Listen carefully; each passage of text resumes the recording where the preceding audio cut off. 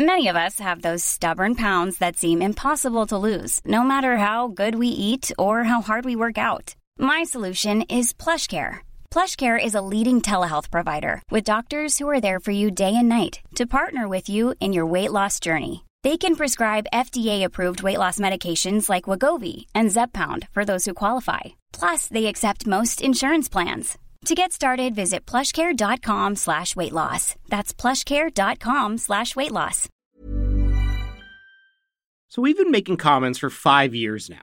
It's over 100 episodes and counting. And our plan? Well, it's to keep making more seasons, even more episodes. And when I say we, I don't just mean the Commons team.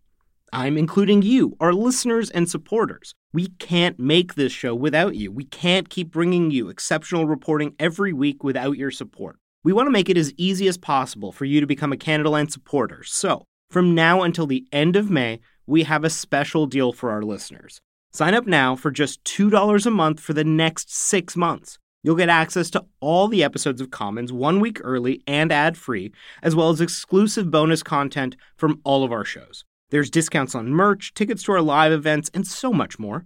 This is a limited time offer, and it's a pretty great deal that helps support our journalism. Just go to Canadaland.com/join or click the link in your show notes to become a supporter today.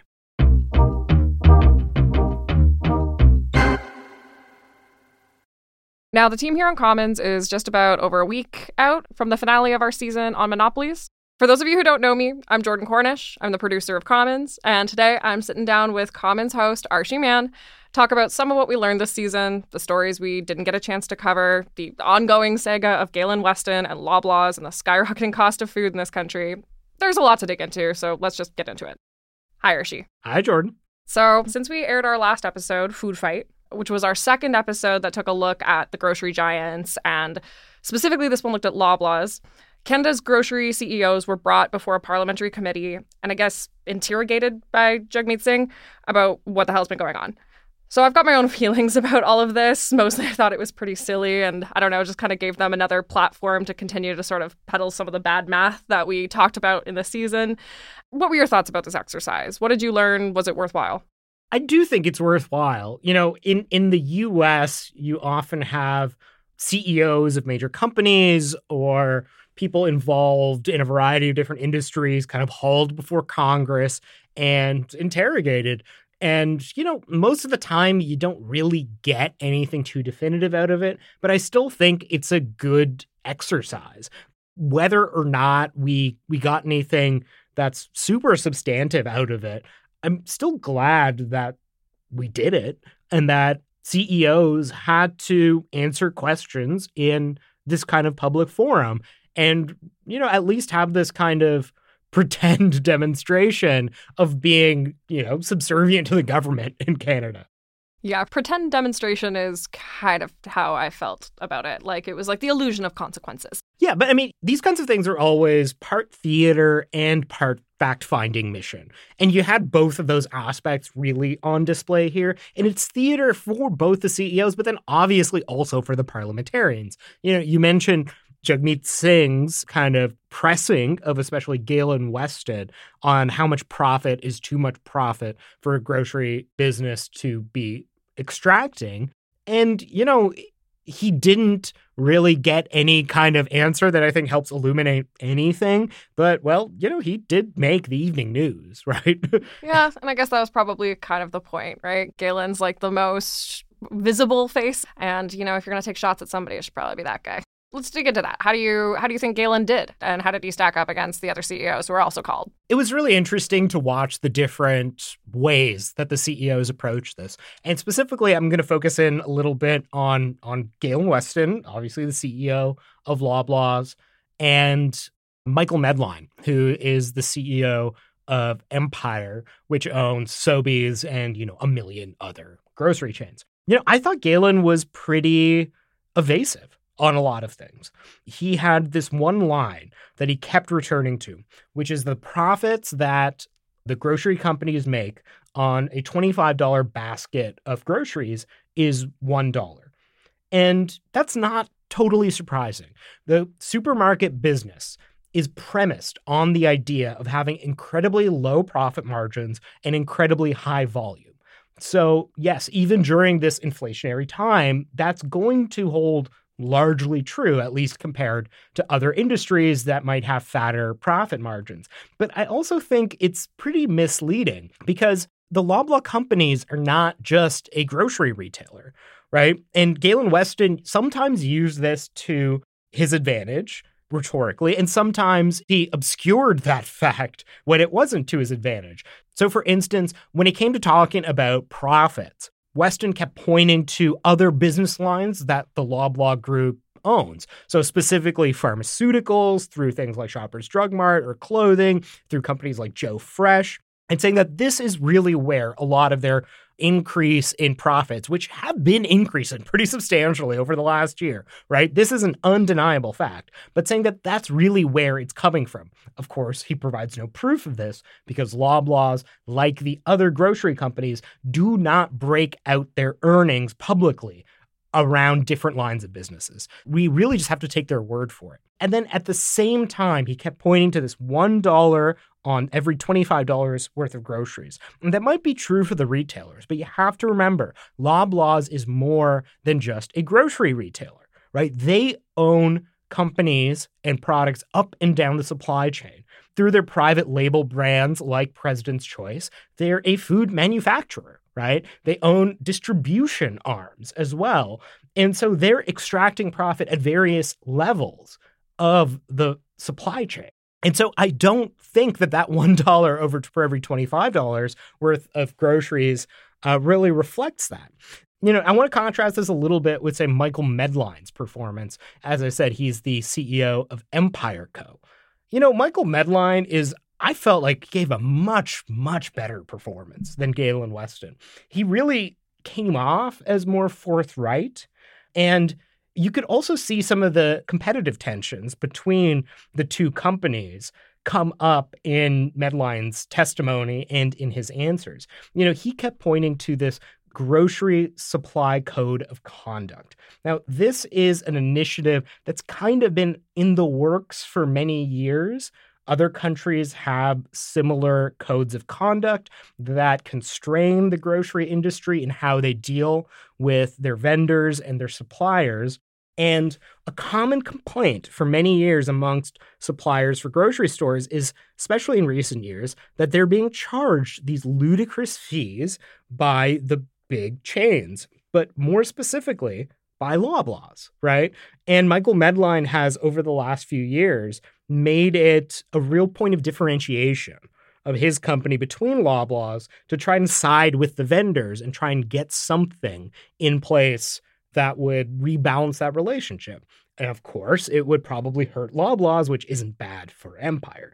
But, you know, at the same time, it was clear that Galen Weston was really not that interested in this. You know, Galen Weston's line throughout the testimony seemed to be, just let us be. Guys, why won't you just let us do our thing? We're so good. Yeah, we're homegrown heroes. We're a Canadian success story. Exactly. Whereas, you know, Medline, at least, he felt more like an honest broker.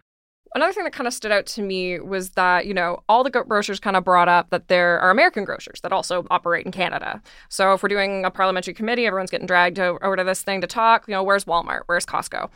And this kind of stood out to me because I feel like it taps into this real Canadian tactic that Commons has talked about a bunch this season over multiple episodes, which is just fear of American expansion into Canada.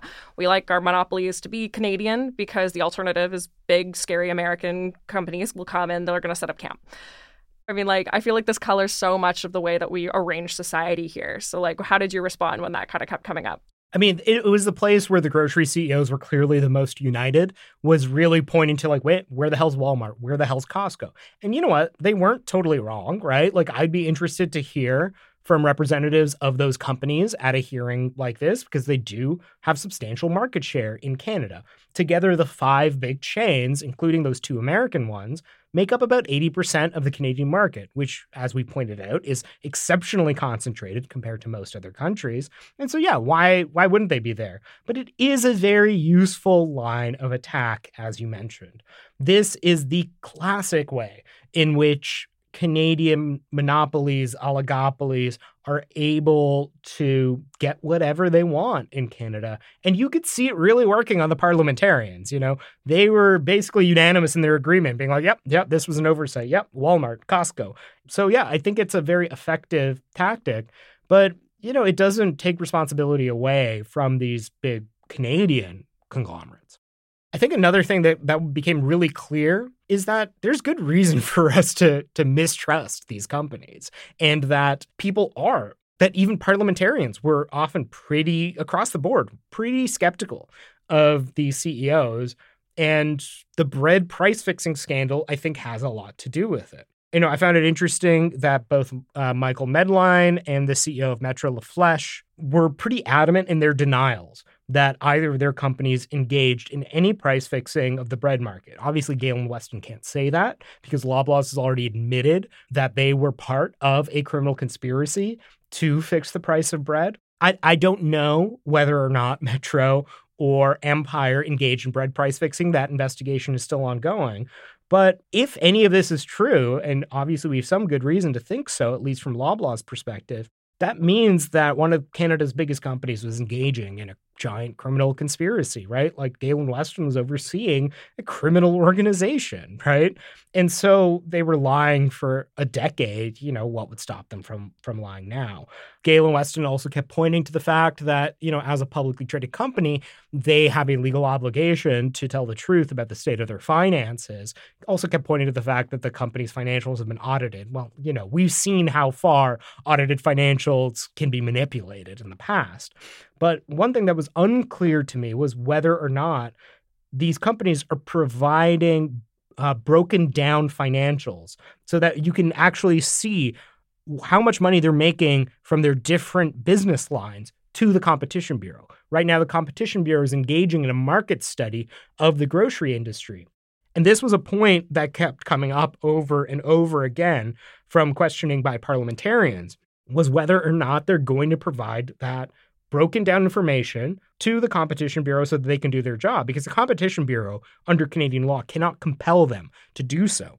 And they were, again, kind of wishy-washy about this. So I don't know from this hearing whether or not we're actually going to get a good investigation from the Competition Bureau, because they might not have the information that they need to be able to tell us to what extent corporate concentration is actually affecting grocery inflation.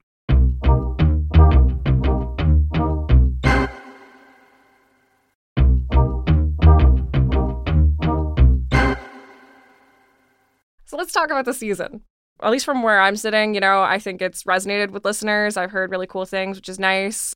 How's it sitting with you? I mean, I feel both very tired, because that's always how we kind of feel at the end of the season, just because, an enormous amount of work goes into making this stuff. But also, I kind of wish we had time to do more. There's a lot of other industries, a lot of other aspects of these industries that I think our listeners could have benefited from hearing. But for me, the big question was just like, okay, answering for myself. Like, is there something about Canada? Is this actually different? And, I think we did settle on an answer. Like, yeah, Canada does work a bit differently when it comes to corporate concentration than other countries do. And that's both because of culture, because of history, and because of law. It kind of makes me feel better because I don't feel like I'm kind of being gaslit, like I can see that it does suck a little bit more here. And so just having that knowledge makes me feel a little more content. Yeah, I do too. I feel like I have clearer answers now as to why things kind of suck, which feels good. Yeah, exactly. When you think about this season, what are some of the stories that you wish that you could have told? What are some of the things that we talked about and just didn't quite get to the finish line? I mean, I think rail would have been a really interesting one. Yeah. Just because it is the most classic monopoly, and it's something that has really shaped Canada, whether it's Canadian Pacific, Canadian National. These are gargantuanly important companies in the history of Canada and still exert a lot of power within our kind of politics and in our economy. And I think it was Keldon Bessner who said to us that, like, when you're talking about monopolies, like, everything turns into a conversation about rail, right? Because it is, like, the kind of foremost example of it. Maybe tell me a little bit about some of the things that surprised you as we were going through this. Like, I know you became a bit of a supply management defender, and that was sort of interesting. That was an area where I came in with a very specific viewpoint, and talking to people and doing some research, my opinion changed pretty radically.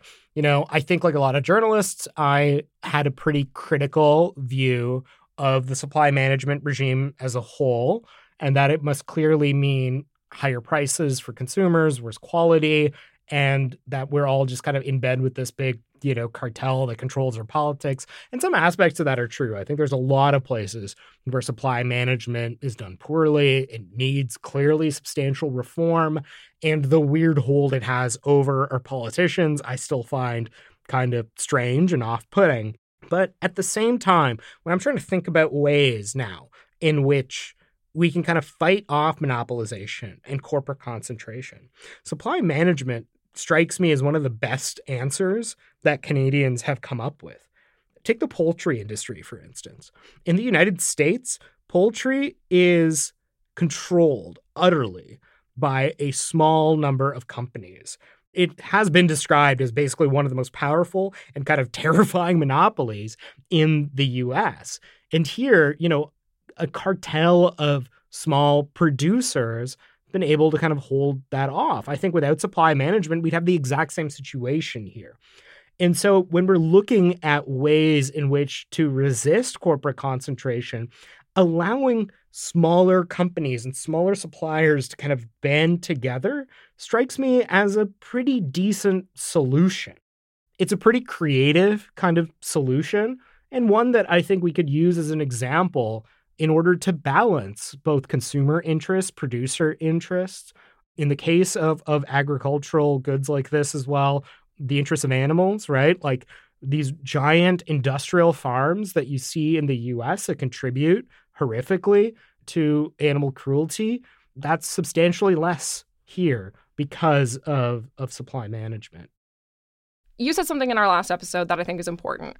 It was along the lines of, if Canadians believed that governments would do something to lower the costs of things like cell phone bills or grocery bills, that party would just sail into power.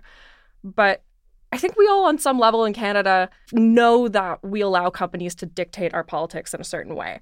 And there's a lot of frustration and anger right now about a lot of these companies, but there feels like there's really no real energy around legislation or any kind of actionable solutions, because we all have this feeling that no matter who's in power, they're going to stick to the status quo. So what do you think the individual can do? What is the move? Well, I'll say for the next 2 weeks, there's something pretty substantial that people can do. Right now, the Competition Act is about to undergo a review, which we've talked about a little bit during our season. But basically, they're asking for people in the public to comment on the kinds of changes that they should make.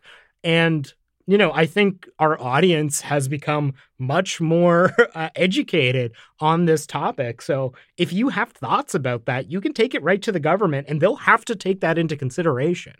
So this is actually a kind of weird moment where people can have a little bit of an impact on that. But to talk about your broader point, I think this is one of the most corrosive effects of monopoly power, is that it makes people feel like the democratic process is useless, and not wrongly. It doesn't matter which of the parties, right? That anybody would really make a big difference on any of this right now. I just really don't. And maybe I'm just too cynical on that, and that's very possible. But I think a lot of Canadians feel that way as well. But that's what happens when you feel like your government is actually being run by and for a small number of corporations instead of the mass of people who actually live in the country. And so, there's always a lot of talk about kind of restoring people's faith in politics, getting people more involved in the electoral process. But I think a necessary precondition to that is to make Canadians feel like their voice matters more than the lobbying efforts of a tiny number of incredibly powerful conglomerates and monopolists. Thank you, Archie. Thanks, Jordan.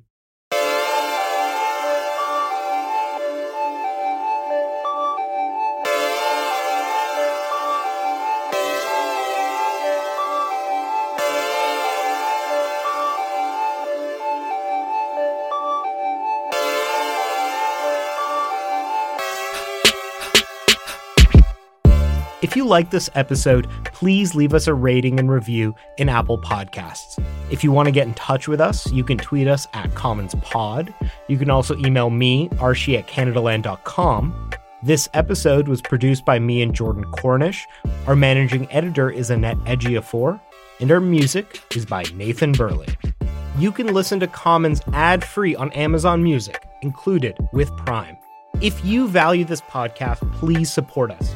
We rely on listeners like you paying for journalism. And as a supporter, you'll get premium access to all our shows ad-free, including early releases and bonus content. And you'll get our exclusive newsletter, discounts on Canadaland merch, invites and tickets to our live and virtual events. And more than anything, you'll be a part of the solution to Canada's journalism crisis, and you'll be keeping our work free and accessible to everybody. Come join us now. Click the link in your show notes or go to canadaland.com/join.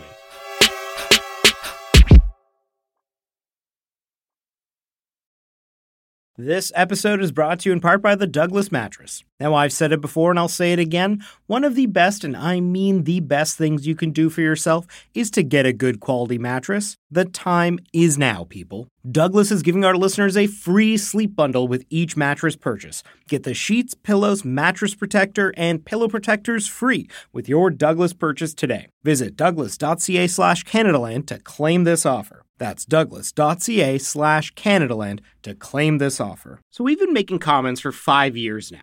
It's over 100 episodes and counting. And our plan? Well, it's to keep making more seasons, even more episodes. And when I say we, I don't just mean the Commons team.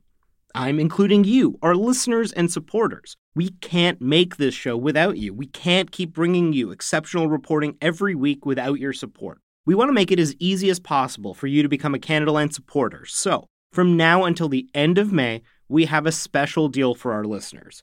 Sign up now for just $2 a month for the next 6 months. You'll get access to all the episodes of Commons 1 week early and ad-free, as well as exclusive bonus content from all of our shows. There's discounts on merch, tickets to our live events, and so much more.